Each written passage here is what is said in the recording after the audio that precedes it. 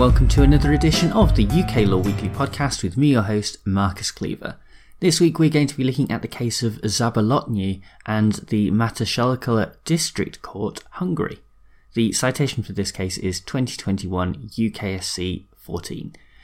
And this case we're looking at this week forces us to carefully consider the relationship that the UK has with our European counterparts, even when there are legitimate concerns that those other nations are not up to much good.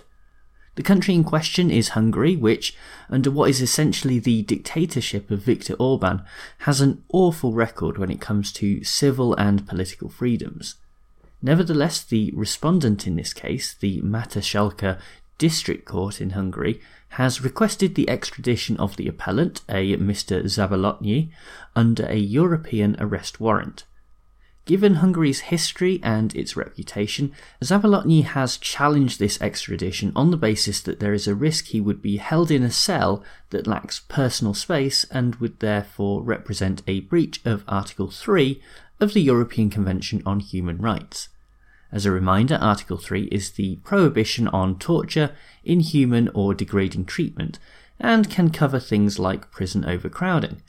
In fact, in 2015, the European Court of Human Rights decided that overcrowding in prisons could lead to a breach of Article 3 in the context of the Hungarian prison system in Varga and Hungary. That court has offered guidance that in order to be compliant, a prisoner generally ought to have at least 3 square metres of floor space. So far as the arrest warrant in this case goes, the district judge at first instance ordered that Zabolotnyi be extradited to Hungary despite the appellant's protestations. They held that Hungary was aware that it had obligations under Article 3 of the Convention and had taken steps to improve conditions within its prison system, including the reduction of overcrowding. As such, there was no need to even request any assurance from Hungary that Zabolotnyi would be held in appropriate prison conditions before his extradition was confirmed. The case was appealed to the Divisional Court, and things got interesting here because around the same time it was decided in another case, Füzesi and Hungary from 2018, that in order for an extradition to Hungary to go ahead, there had to be an assurance sought regarding prison conditions.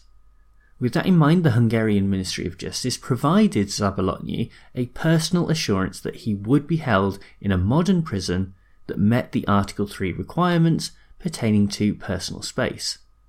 At this point, the net seemed to be closing in around the appellant, and so they launched an application for permission to rely on fresh evidence in the appeal hearing that was not available to the district judge at the first instance. In particular, this new evidence was a number of reports by a Dr. András Kadar that outlined alleged breaches of assurances by the Hungarian government after promises had been made ahead of an extradition. The reports were based on witness testimony, with 3 of the prisoners having been extradited from the UK and 2 from Germany. However, the Divisional Court held that in respect of these alleged breaches of assurances to Germany, the evidence could only be considered if the court was satisfied that the evidence was manifestly credible, directly relevant to the issue to be decided, and of real importance for the purpose of that decision. As such, the Divisional Court in this instance decided Dr. Kadar's evidence should not be admitted, and so the question for the Supreme Court became whether there was some sort of heightened test for the admissibility of evidence regarding alleged breaches of assurance given to other states, such as Germany. Even getting started in this area is a bit tricky because of Brexit and the implications of that process. After all, this is a European arrest warrant and is based on, amongst other things, the EU Council Framework Decision on the European arrest warrant from 2002 that was implemented into UK law via the Extradition Act 2003. Of course, now that statute has been amended to reflect Brexit, but because Zabolotnyi was arrested before Brexit, those changes don't apply here. Anyway, for the justices, their starting point was to think about the purpose of the European arrest warrant, which is to create a simplified and accelerated extradition procedure that, importantly here, is based on a high level of confidence between EU member states. Further to that point, there is a long line of case law from both the European Court of Human Rights and the Court of Justice of the European Union that where a state requesting extradition is a member of the EU and the Convention, there is a presumption that the receiving state will comply with human rights obligations, and that substantial evidence will be required to rebut that presumption. Such a presumption applies and continues to apply when the judicial authority requesting the extradition either provides or endorses the provision of assurances regarding the conditions of detention. However, this was not exactly the case here, because while there was an assurance given by the Hungarian Ministry of Justice, that was not actually endorsed by the Mátészalka District Court, who are the respondents in these proceedings. As such, the English courts must instead do their best to evaluate the assurance by looking at the surrounding evidence. Of course, that is not as easy here as it might be for some of the more openly democratic countries in Europe.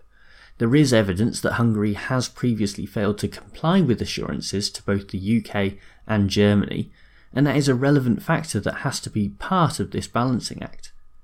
Given that this could raise doubts about Hungary's compliance in the future as well, there shouldn't have to be a heightened test for such evidence to be admitted, as the Divisional Court suggested. Having said that, this isn't to say that such evidence should be taken without scrutiny and accepted as fact. There is still a strong presumption in favour of compliance, and it takes a lot to rebut that presumption. Bringing all of this back to the case at hand, Zabolotny's appeal was based on fresh evidence, but according to section 27(4)b of the Extradition Act 2003, such an appeal can only be allowed if the fresh evidence would have resulted in the judge deciding the relevant question differently at the original extradition hearing. When the Divisional Court did look at Dr. Kadar's evidence on a provisional basis, they found that there wasn't enough there to make a finding of fact in relation to the broken promises made to the prisoners extradited from Germany. In this judgment, the Supreme Court agreed with that view and noted that there was not enough to rebut the presumption in favour of the assurances by the Hungarian government.